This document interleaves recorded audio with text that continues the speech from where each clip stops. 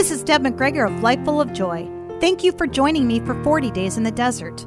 I am all about the Holy Spirit. The more I understand the power of the Holy Spirit, the more intrigued, fascinated, and excited I am. What I know is that the fruits of the Holy Spirit are where we really see the impact Jesus is having. One thing I've noticed is that when people have been baptized in the Holy Spirit, they have an increased faith. They know when they know. When Jesus was in the desert, he had God, his Father.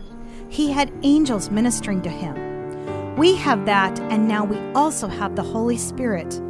Think of how much more powerful that can make our experience this Lent. Today we read from Galatians chapter 5, verse 5.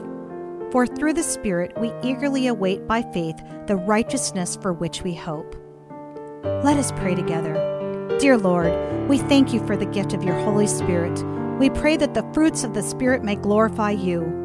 Lord, please increase our faith during Lent. Thank you, Father, in the name of Jesus Christ.